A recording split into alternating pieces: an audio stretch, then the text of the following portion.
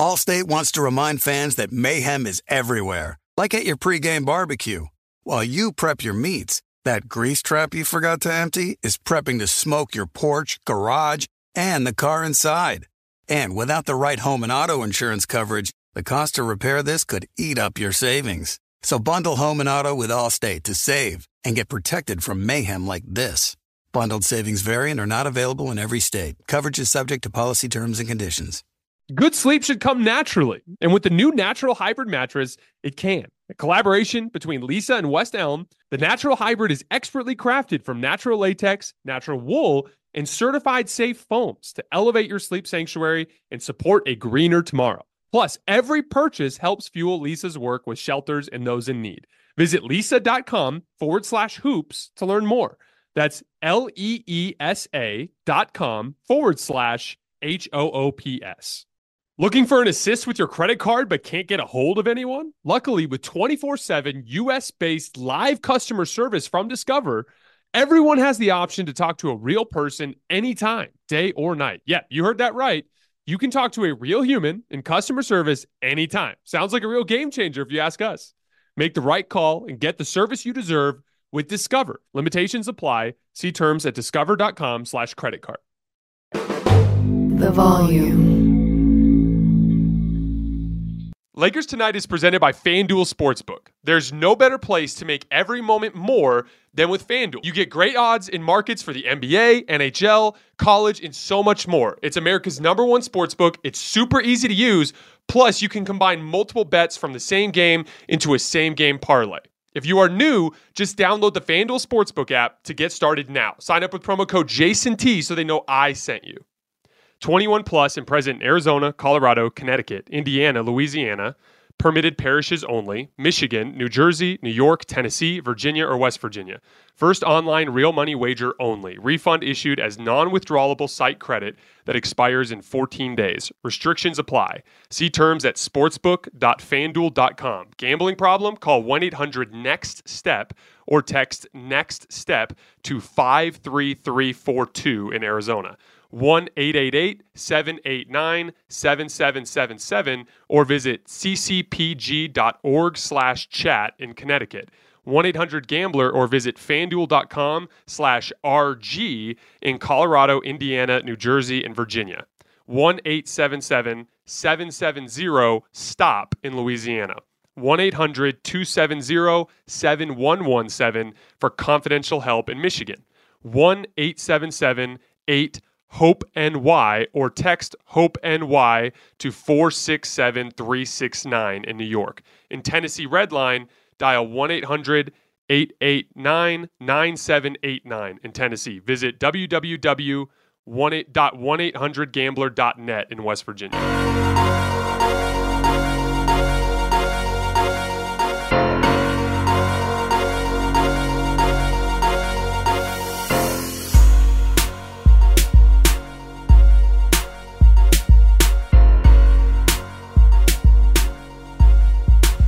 All right, welcome to Hoops Tonight, presented by FanDuel here at The Volume. Happy Wednesday, everybody. I hope all of you guys are having a great week so far. I have 2 full days left in town before I go out of town again, this time for 2 weeks. I'm going up to Seattle to stay just on right outside Seattle on a lake called Lake Chelan for about a week with my wife. And then we are catching a cruise out of Seattle to go up to Alaska. 2 places I've never been to before, and I'm very, very excited to see. That said, I am a big person, and I am paranoid about the cruise ship a little bit because I've heard they can be very claustrophobic and confined. My wife has been doing her best to try to calm me down. I'm sure it will be okay, but I'm gonna come prepared with some Dramamine and just try to stay out of the room as much as possible in the open air. That said, I'm taking all my stuff with me, so I plan on doing some shows while I'm out.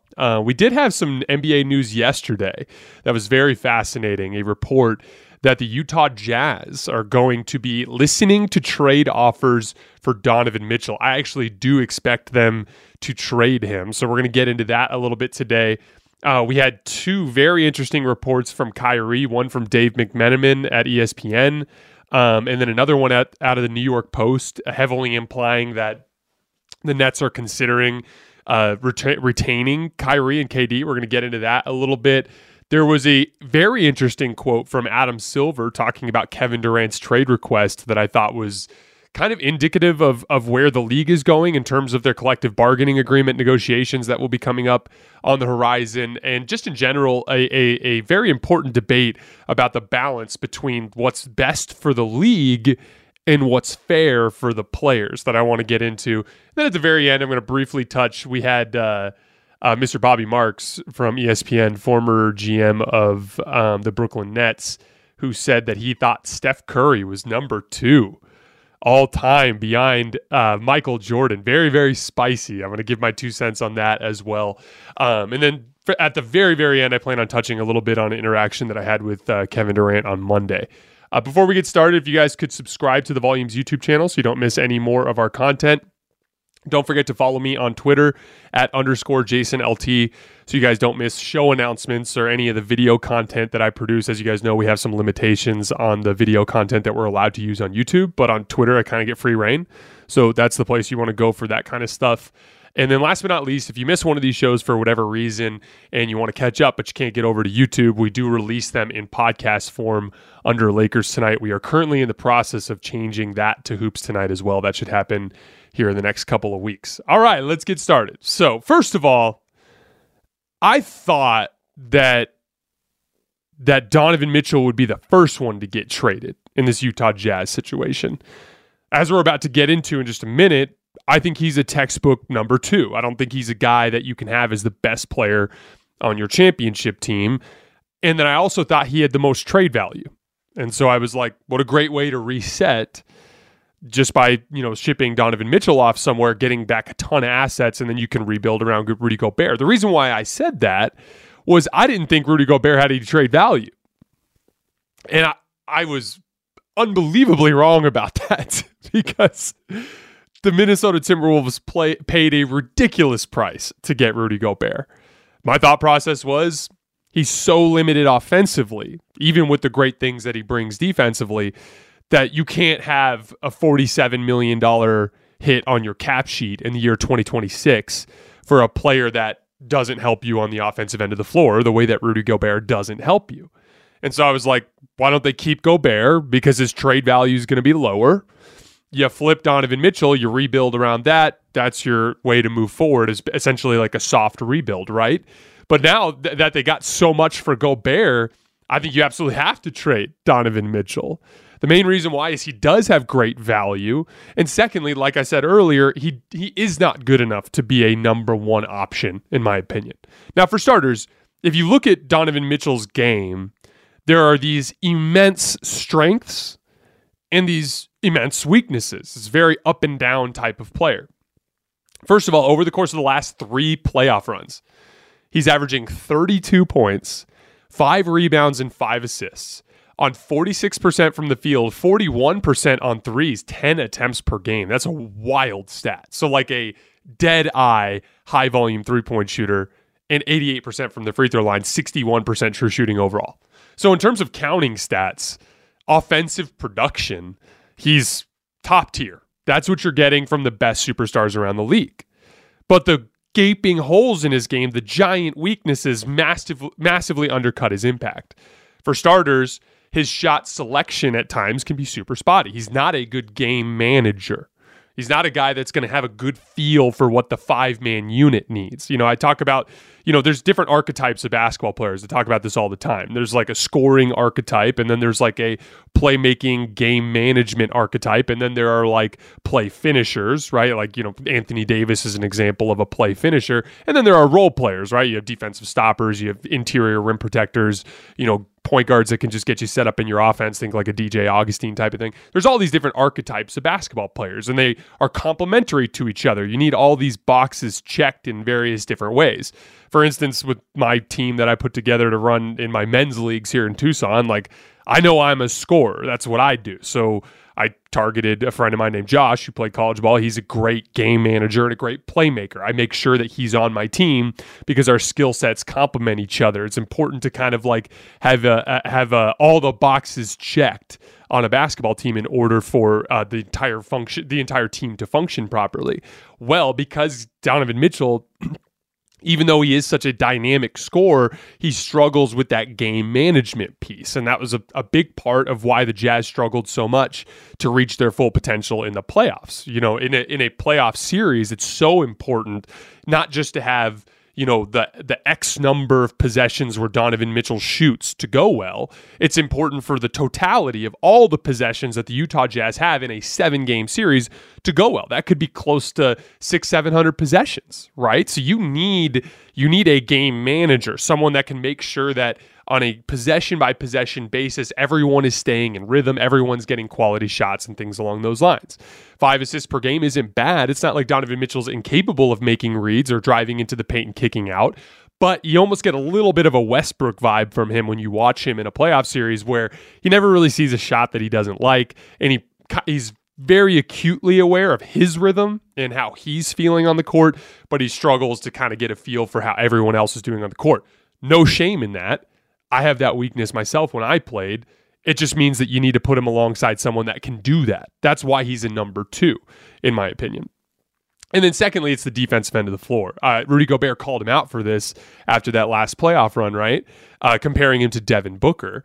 But, you know, at his size and athleticism, for him to be as bad of a perimeter defender as he is kind of inexcusable. And he's actually trending downwards in that department rather than trending upwards. He was a great defensive player in college. So as that has slipped, he's turned into kind of a give and a take kind of guy. He's a guard that can shoot you into a game and he can shoot you out of the game. And because he doesn't impact the game a ton around that, his impact is limited. So that's why the Devin Booker comp is so interesting. Devin Booker's a very similar type of player, not in terms of their literal impact on the game, because one's a slashing guard and Devin Booker's more of like a bigger 3-level scorer that relies heavily on shot making, right? They're different, but they're similar in their approach to the game in the sense that they're both score first guards that, you know, don't have the ultimate physical tools to be the, you know, super duper star number 1 option. They both kind of fall back into that number 2 type of vibe, right?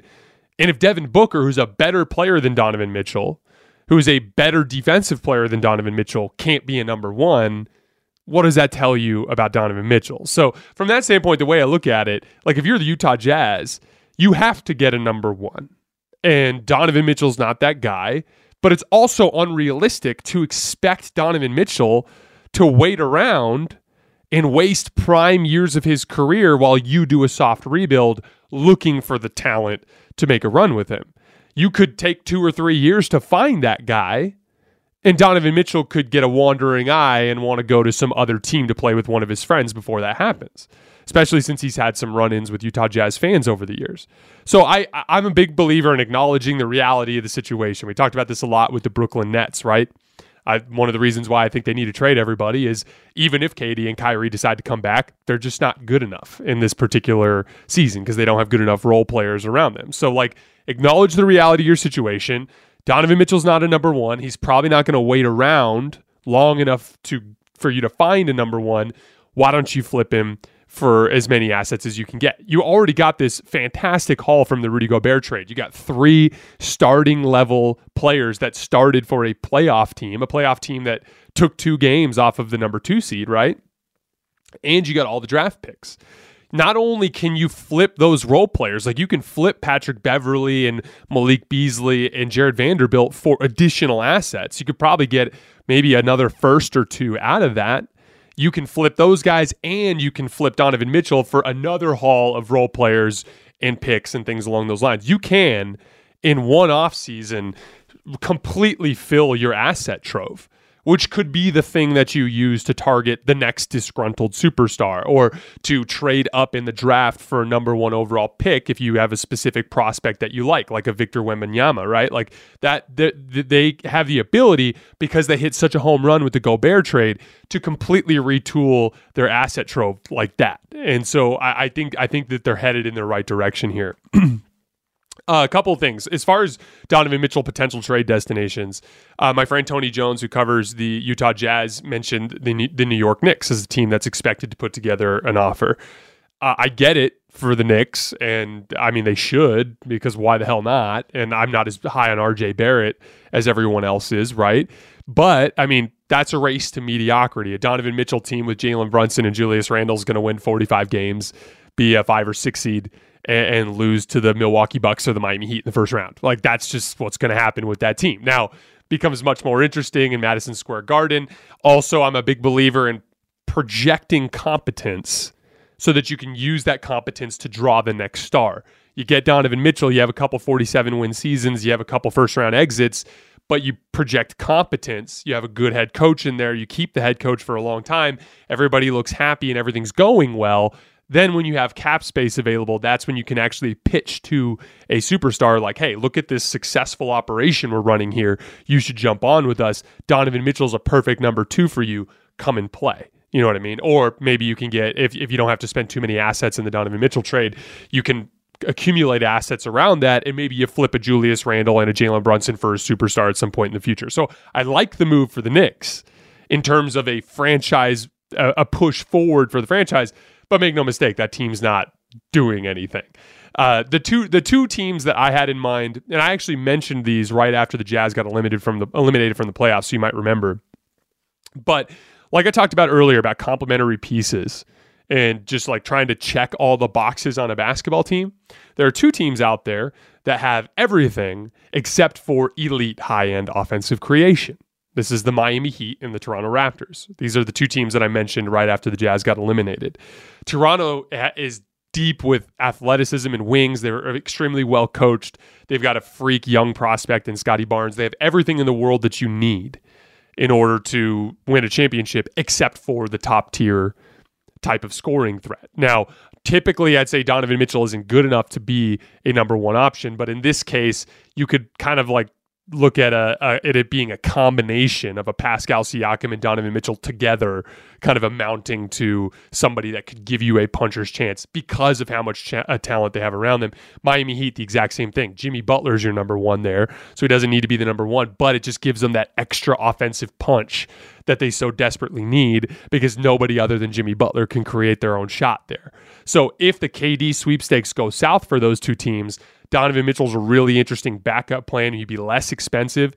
I think Toronto should give up Scotty Barnes for KD. Toronto fans think I'm crazy. Well, here's your alternative. If you don't want to get KD for Scotty Barnes, you can probably get Donovan Mitchell for a bunch of draft picks and like OG Anunoby. You know what I mean? So like, there's a version of this story where you could backup plan yourself into a Donovan Mitchell. Now you're going at this with all of your length and athleticism, but with Donovan Mitchell as another scoring punch to make things easier so that your defense can actually be enough for you to win. So those are the two teams that I'd keep an eye on, Miami and Toronto. If they don't get KD, look at them as backup plans for Donovan Mitchell. Phoenix is actually an interesting example of a team that could do that as well. Moving on to Kyrie. So we had Dave McMenamin from ESPN. He reported, I believe on Get Up or NBA Today. It was either yesterday or the day before. He said that now the Lakers are waiting to see if the Nets decide to bring KD and Kyrie back. Then we get this report from the New York Post, and I'm going to read this quote. How did we get it? This is from a source. How did we get into this situation and trade when he opted in? The source asked rhetorically. Here's the situation. He opted in, which means he had and has every intention of playing with the Brooklyn Nets. KD decides he wants out, and now everybody is talking about trading Kyrie, right? Kyrie has not asked for a trade. Now, if the Nets don't want him, that's something totally different. Kyrie has not said he wants a trade. He opted in. So where did the trade conversations come from? Is it because KD requested a trade and now everyone's like, let's trade K? Kyrie opted in. Now, I tweeted out when I saw that yesterday, I was like, how stupid do they think we are? Because, I mean, like, literally, we know the Nets front office doesn't want Kyrie. If they wanted Kyrie, they would have offered him a dope extension to make everything fit with KD so that they can move on to the future. The Nets purposefully put their foot down there, right? Kyrie, his camp nonstop leaked for weeks that he wanted to go to LA. Then Kyrie out in public gets shouted at by a fan saying, "Hey, when are you coming to the Lakers?" And he said, "Soon." Like, how dumb do you think we are, man? Don't get me wrong. I agree that Kyrie probably in a perfect world would have liked to have re-signed with the Nets and stayed in Brooklyn with KD. But the reality of the situation is the tension and the fracture and the awkwardness there is too much to go back. There's an outside chance that they try that. There's an outside chance that Brooklyn goes, "Hey, let's all just come back and do this." I'm not saying that's off the table, but it would be a weird, toxic vibe.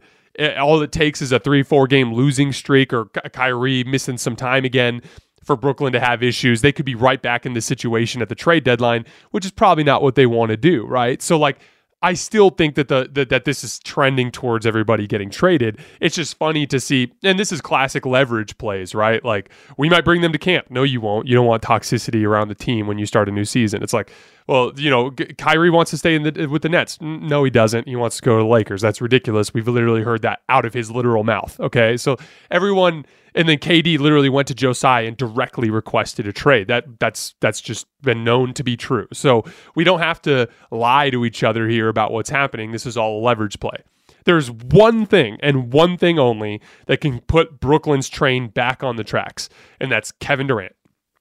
If Kevin Durant comes out and straight up, goes straight to Woj and says it, or comes straight out and says it himself and goes, "Hey, I changed my mind. I don't want to be traded. I'm going to, at least not right now, I'm going to come back and play this season with the Nets. Kyrie's coming with me. We're going to make this thing work." If KD says that, then it will happen. Because then you can count on KD and Kyrie to go into camp motivated and taking it seriously because it's their idea. You know what I mean? But if Sean Marks forces them to come back to camp, there's so much more risk that can come from that. So everything is hurtling towards these guys getting traded. The one thing that could pull them back onto the tracks is KD coming out and saying, "I would rather stay." Okay, so unless we hear that specifically, all of this is just noise in a negotiation. Allstate wants to remind fans that mayhem is everywhere, like at your pregame barbecue. While you prep your meats, that grease trap you forgot to empty is prepping to smoke your porch, garage, and the car inside. And without the right home and auto insurance coverage, the cost to repair this could eat up your savings. So bundle home and auto with Allstate to save and get protected from mayhem like this. Bundled savings vary and are not available in every state. Coverage is subject to policy terms and conditions. Tired of restless nights? Meet Lisa, the sleep experts. Here at Lisa, we know that good sleep is essential for mental, physical, and emotional health. That's why their mattresses are made for exceptional comfort and support, catering to every sleep need. Check out Lisa's Sapira Hybrid Mattress, named Best Hybrid Mattress 5 years running. Sleep hot? The Chill Collection is built with cool-to-the-touch top fabric and layers of high-density comfort foams, all intended to remove excess body heat while maximizing comfort. With Lisa, getting a new mattress has never been easier. Delivery is free, and you have 100 nights to try out your mattress in the comfort of your home. Don't spend another night dreaming of better sleep. For a limited time, save up to $700 off select mattresses plus 2 free pillows. Go to lisa.com/iHeart for an additional $50 off mattresses and select goods. That's LEESA.com/iHeart. Exclusions apply. See lisa.com for more details. Does the craziness of everyday life leave you feeling stressed and shedding? Since having kids, have you started to see a little more of your scalp? Are you unhappy with your hairline? When it comes to thinning hair, there are many root causes at play, and Nutrafol addresses them through a multi-targeted, whole-body approach. Nutrafol is the #1 dermatologist-recommended hair growth supplement, with over 1 million people seeing thicker, stronger, and faster-growing hair with less shedding. Physician-formulated with drug-free ingredients, Nutrafol supports healthy hair growth from within by targeting key root causes of thinning: stress, hormones, environment, nutrition, lifestyle, and metabolism through whole-body health. Take their hair wellness quiz at Nutrafol.com for a personalized hair health plan based on your specific root causes. With Nutrafol, building a hair growth routine is simple. Purchase online, no prescription or doctor's visits required. Free shipping and automated deliveries ensure you'll never miss a day, and you'll see results in 3 to 6 months. Take the first step to visibly thicker and healthier hair. For a limited time, Nutrafol is offering our listeners $10 off your first month subscription and free shipping when you go to Nutrafol.com and enter the promo code HOOPS. That's HOOPS. Find out why over 4,500 healthcare professionals and stylists recommend Nutrafol for healthier hair. Nutrafol.com, spelled Nutrafol.com, promo code HOOPS, HOOPS. That's Nutrafol.com, promo code HOOPS. Boy.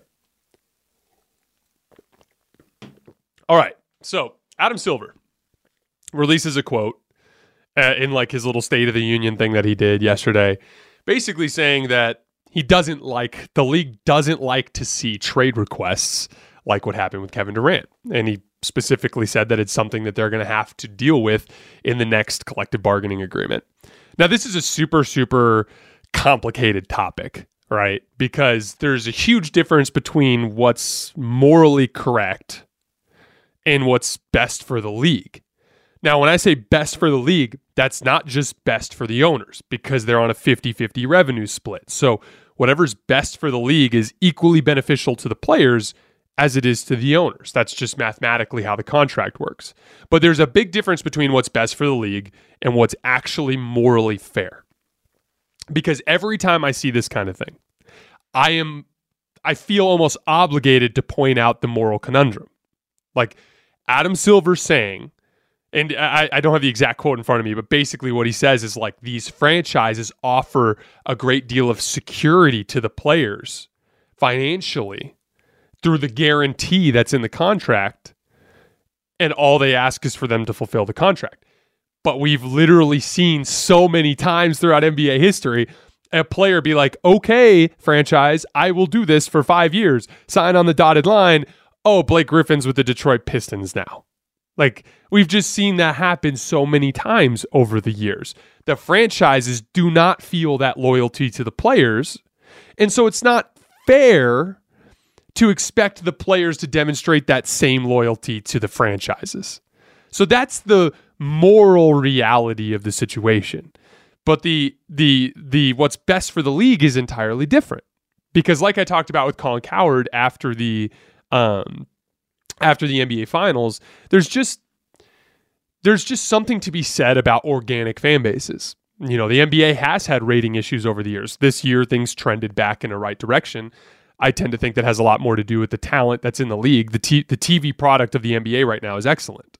It has some room for improvement, but it's excellent. So I think that's why fans are driving back towards the NBA. But make no mistake, I don't think it's a coincidence that the Golden State Warriors fan base is so healthy. Colin told you guys himself, the average NBA team makes about $200 million a year in revenue. The Warriors make like $700 million. Why do you think that is? It's not just because rich people are Warriors fans. It's because they have so many of them.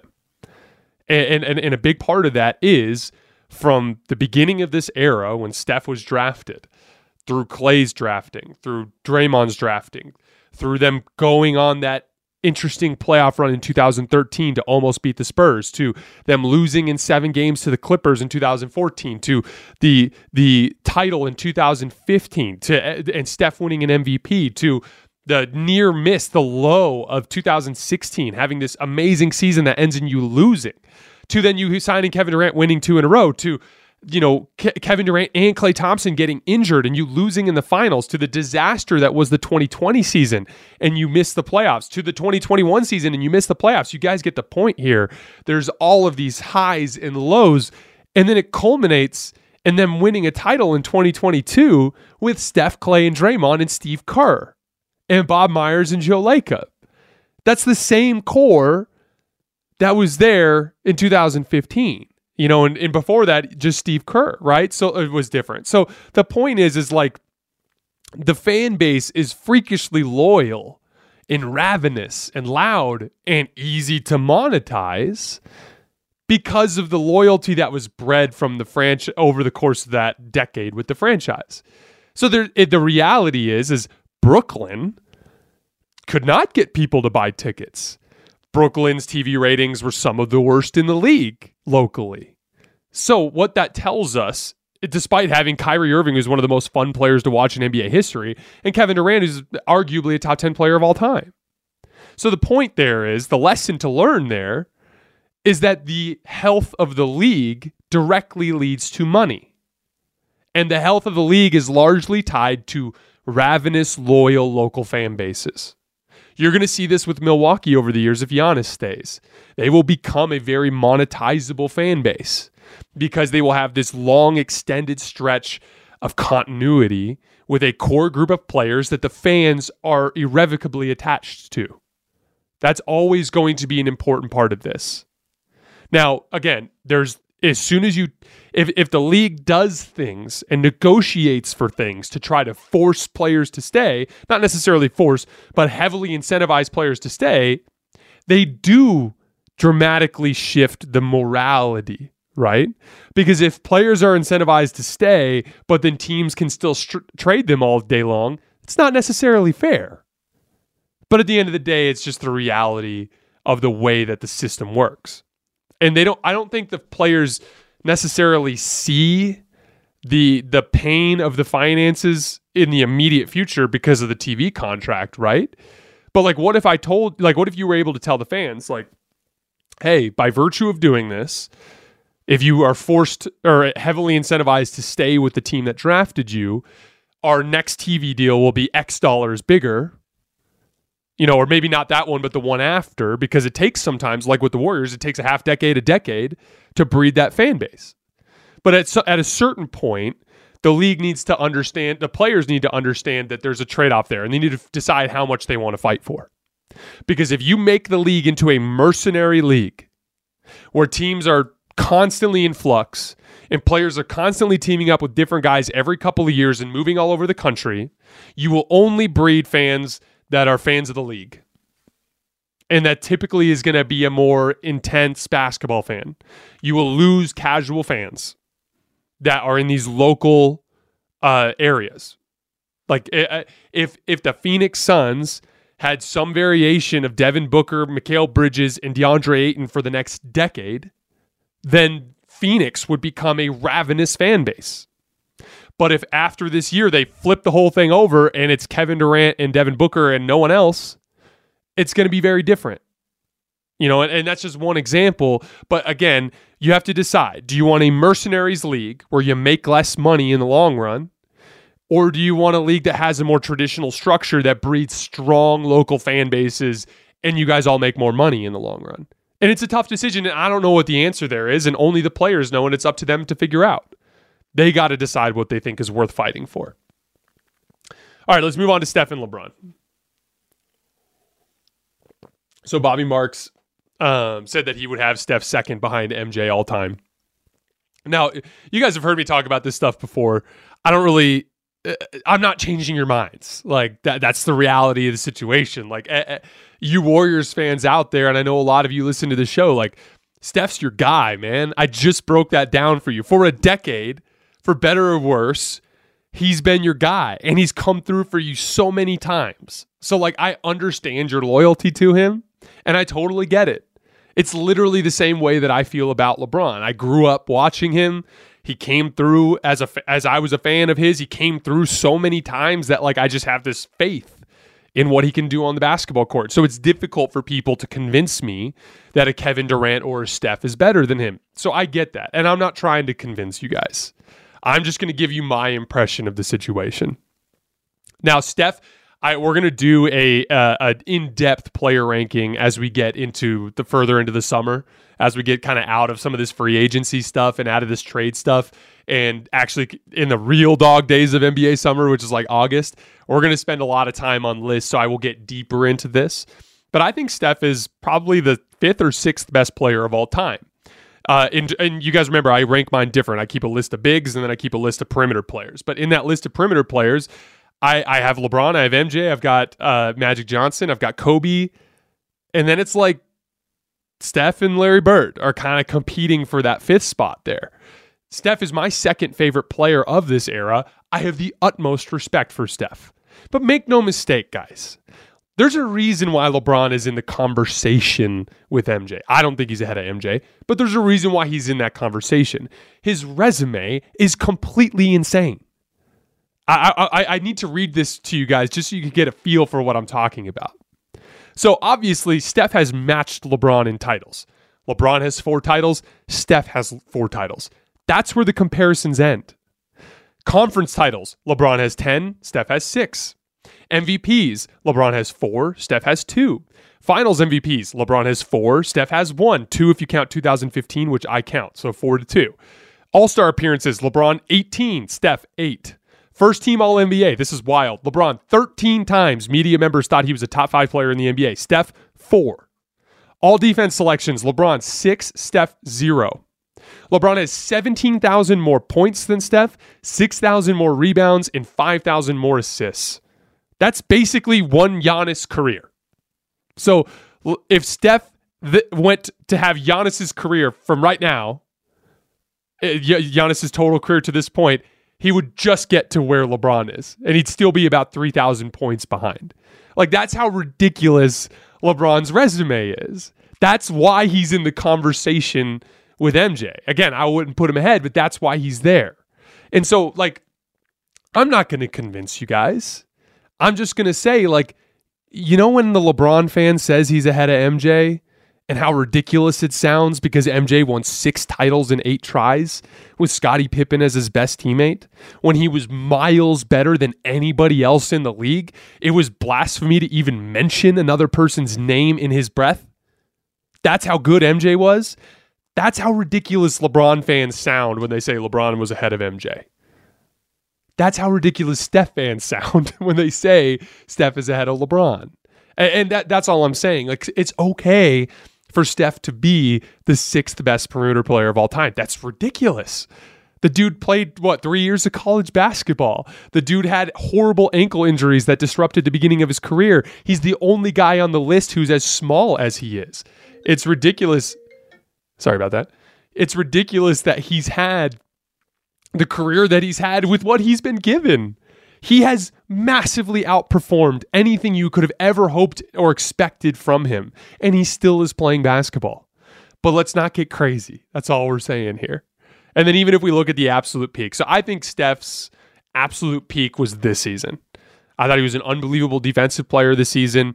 And in terms of, if you actually factor in the way defenses guard him compared to 2016 and 2015 when they still didn't really know how, and for him to be as efficient as he was, to have that playoff run that he just had with Andrew freaking Wiggins as his best player. I was arguing with some people up in Vegas about Steph, and I couldn't. I became the Steph defender. I was arguing with a buddy of mine, and he's like, "Yeah, I'm not sure Steph has ever really carried."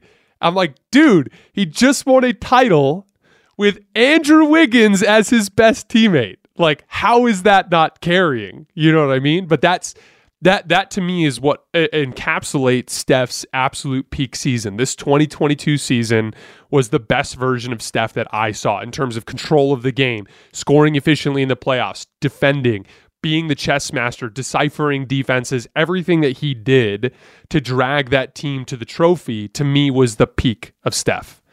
That said, I think LeBron had 4 seasons that were better.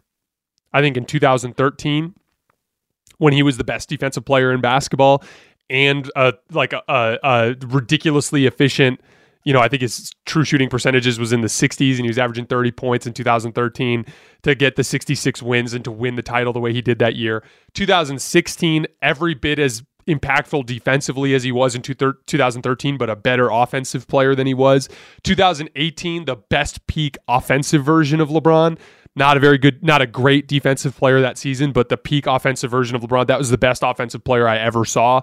And then 2020, arguably, is his best season because he was an all-defense level defender. He didn't get voted that year, but he was an all-defense level defender, and he was unbelievable in the playoff run. Shot 59% in the finals, averaging 30 to win Finals MVP, and never was even threatened on his way to the title. Like, LeBron, I'm a huge Steph fan, guys. You guys know that. And again, I understand I'm not going to change your mind, but to me, this is not close. Like, Steph is fighting with Larry Bird for 5th. He's not fighting with LeBron for 2nd. That's just, we're jumping the gun there.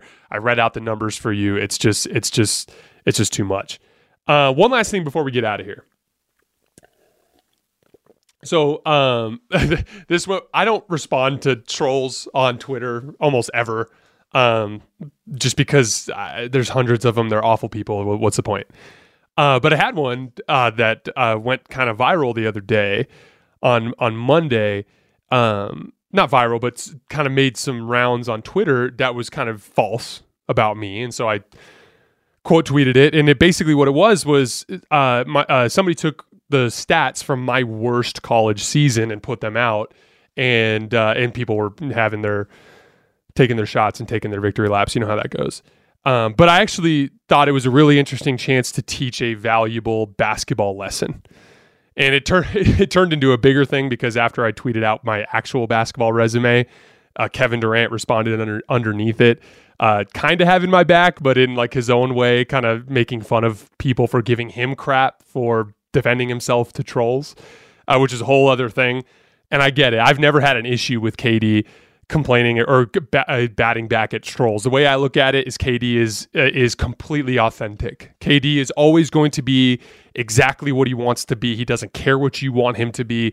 He's going to just put real Kevin out there in the public for the whole world to see. And I've always admired that about him. And he's the kind of guy that gets irritated with trolls. And so he talks to trolls often. But I did it this one time and he took that as an opportunity to kind of piggyback off that. But I wanted to talk about the basketball for a second because this is a very, very valuable basketball lesson. So a couple things. And for those of you who haven't heard, I'm going to kind of go through my college basketball resume here a little bit. So in college, I was just an athlete. I was 6'6", with a 6'10" wingspan. I could jump out of the gym. I could shoot a little bit, but I couldn't dribble. And I certainly didn't know the game very well. I was a very late bloomer. My parents raised me on football and baseball, so I didn't even really pick up a basketball until I was about 15 years old. Even then, I just shot around on a hoop in my backyard. I got cut from JV as a sophomore. I made JV as a junior, but I didn't play. Then I made varsity as a senior, but I didn't play. So like I wasn't a high school player. Then I went 2 years of college where I just was playing pickup all the time. And I got to the point where I was functional enough. I walked into an open gym at a junior college, destroyed everybody. But again, it was a local junior college. They offered me a scholarship. That third year of college is when I started playing college ball. But I was super, super raw. Had like a 40-inch vertical, 6'10" wingspan, tall, but I didn't know the game. I didn't know how to play. I could shoot when I was streaky. I could shoot when I was hot, but that was it. But like what's interesting is my college career follows a descending pattern statistically. But what's funny is the last season, my worst statistical season, was actually my best. It was when I was my best version of myself as a player. I say all this to say this. Guys, I did play in college, but that has nothing to do with this, like what we're doing here. I have never, ever tried to be like, listen to me, I played in college. Like, no, that doesn't matter. Why would you go listen to JJ Redick then? He played in the NBA. What we're doing here is I love the game of basketball so much that I pour my heart and soul into it every day. And this is what allows me to do this, to watch as much film as I do, to care about it as much as I do, and to try to express that to you guys. Does the fact that I play in college, does it help? Sure, yeah, it helps with some perspective on certain things, but there are a lot of people out there. I met Kevin O'Connor in Vegas, someone I've been wanting to meet for a long time. Kevin O'Connor didn't play college basketball. That dude is an incredible NBA writer and podcaster. He's super smart. He knows his stuff. He doesn't need to have played in college to be able to tell you that. So when I talk about these kinds of things, they're just to kind of offer experience and knowledge. It's never to be like, look at me, I'm better than you guys. I played in college. I don't care. No one's paying me a penny to play basketball now. It's pointless. But my college basketball journey is an interesting lesson in the way that situation can impact a basketball player. My first season in college, the one I just told you guys about, I averaged 16 points and 10 rebounds per game. I had a career high 31 in that season. I shot okay from three. I think I shot like 37% from three on high volume. It was like 7 attempts per game. Everything was great. Here's the issue. The team was freaking terrible. I think we only won 5 games. And JUCO in general is very unorganized basketball. It's everyone's got an agenda. The teams are not super well coached typically. It's a different type of basketball, right? So then from there, I transferred to a different junior college in Utah, okay? This one was a completely different season. I averaged about, 11 points per game. I was third in my conference in rebounding, and I made an all-conference team. But literally, I made an all-conference team despite my numbers going down. Why is that? Because we won more. We won 14 games that season, and I had big scoring games in games that we won. And the coaches are who voted for the all-conference team. So that's what got people saw me as a winning player that year in a way they didn't the first season. You guys kind of get the theme here, right? My third season, I transferred to Arizona Christian University. They had just gone on a national title, a run in the national tournament, and made it to the second round. They were the player at my position at small forward was an all-conference player the previous year, and I took his spot and moved him to the bench. That's how deep we were with talent. I had 2 All-American guards. My role completely changed. My coach literally sat me down in the office and was like, "We do not need you to shoot. I just need you to guard the other team's best player every single night and just be in the right spots, run the plays correctly, and that'll be fine." And my numbers tanked. I averaged like 5 points per game. I really, really struggled to shoot. At one point in the beginning of the season, this is crazy, I missed 22 consecutive 3-point shots over the course of a couple of weeks. It was bad. The role shift going from being all-conference guy who had the ball in his hands a lot to basically playing Trevor Ariza in the corner, that shift completely screwed with my head, and it screwed with my rhythm. Most of my shots were either off the dribble or off of jab step, like face-up stuff in previous seasons. All of a sudden, it was only catch and shoot reps, and I really struggled with that. Over the course of the season, I got better. In conference play, I shot over 30% from 3, but like it wasn't great. That whole sequence really, really exposed to me how I needed to improve in other areas of the game. That same season, I learned how to be a better defensive player. I was not a good defensive player in my 2 years in junior college. I was a great defensive player at Arizona Christian University. I learned the importance of buying into the team concept and practicing hard every day, because if you don't practice hard, you're going to lose your spot. I learned how to run highly complicated defensive schemes. I used synergy to watch a ton of film and to learn how to appropriately I would literally watch hours of film on the other team's best player before the game to learn which way they like to drive, what they would do when they would drive that way. And I became, in a lot of ways, a professional with the way I approached the game that year, because I had to scratch and claw for my role on the team, as opposed to being in JUCO where it was like, here's the keys to the offense, do whatever the hell you want. It's entirely different. And that's why I think it's important to express those things to you guys, is like when you see stats, when you see numbers, when you see things like that, they're always different. I was actually a better shooter that third season than I was the first season when I shot 37% on 7 attempts or whatever. The difference is I was playing on a bad basketball team in loosely organized junior college basketball versus real NAIA basketball that's extremely well coached and everyone's in the right spots. Defenses are always in help. The slashing opportunities aren't there that you're used to. It was just a completely different ball game. And I grew a lot of ways as a basketball player that year. And we won a shit ton of games. We won 13 games in a row to start the season. We beat a Division I team on their home floor, even though we were NAIA. We, at one point, reached top 5 ranking in the NAIA, and we made it to the national tournament. So it was a monstrously successful season that I played a defensive role and I shot like shit. Like that's literally all it was. But some kid, who the hell knows who it was, took a screenshot of just my shooting percentages from that year, which were awful, and put them out there, and everyone was running off with them. And I don't care. You can take your victory laps. I've never stood on who I was as a college basketball player. That's not who I am. I'm Jason Timpf, the basketball analyst, and I love the game, and I hope that you guys pick that up from me. But I have never cared about that. I just thought it was a cool opportunity for me to explain to you guys the way that role can change a player's performance and confidence, and then also the way that winning basketball, it's harder to produce statistically in a winning situation than it is in a losing situation, which is something that we should keep in mind when we're evaluating NBA players and things along those lines. As Draymond says, stand on that. I will stand on whatever the hell people think of my college resume. It is what it is. I'm standing on it. I hope that lesson can help you guys kind of get a better idea of what that kind of experience is like. All right, that is all I have for today. I sincerely appreciate your guys' support as always. Like I said, I will be taking all of my equipment with me when I go on vacation, and who knows, maybe we'll have something in the next couple of days. Follow me on Twitter at @JasonLT so you guys can see show announcements and things along those lines, and I'll see you guys in a couple of days.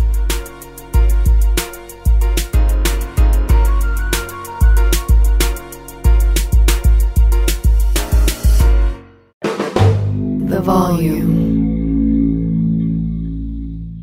Allstate wants to remind fans that mayhem is everywhere, like at your pregame barbecue. While you prep your meats, that grease trap you forgot to empty is prepping to smoke your porch, garage, and the car inside. And without the right home and auto insurance coverage, the cost to repair this could eat up your savings. So bundle home and auto with Allstate to save and get protected from mayhem like this. Bundled savings vary and are not available in every state. Coverage is subject to policy terms and conditions. Tired of restless nights? At Lisa, we know good sleep is essential for mental, physical, and emotional health. From memory foam mattresses to hybrids that keep you cool all night long, Lisa's mattresses offer exceptional comfort and support with free delivery and 100 nights to try out your mattress in the comfort of your home. For a limited time, save up to $700 off select mattresses plus 2 free pillows. Go to lisa.com/iHeart for an additional $50 off mattresses and select goods. Exclusions apply. See lisa.com for more details. It's Freddie Prinze Jr. and Jeff Dye back in the ring. Wrestling with Freddie makes its triumphant return for an electrifying 4th season. Hey, Jeff, are you ready to rumble our way into an all-new season of Wrestling with Freddie? You better believe I have. I've been practicing my body slams, and I'm jacked. All right, don't go injuring yourself now. We'll be highlighting the best stories and matches of the week in wrestling from AEW, WWE, and have one-on-one talks with the best talents in the world of pro wrestling. Listen to Wrestling with Freddie on the iHeartRadio app, Apple Podcasts, or wherever you get your podcasts.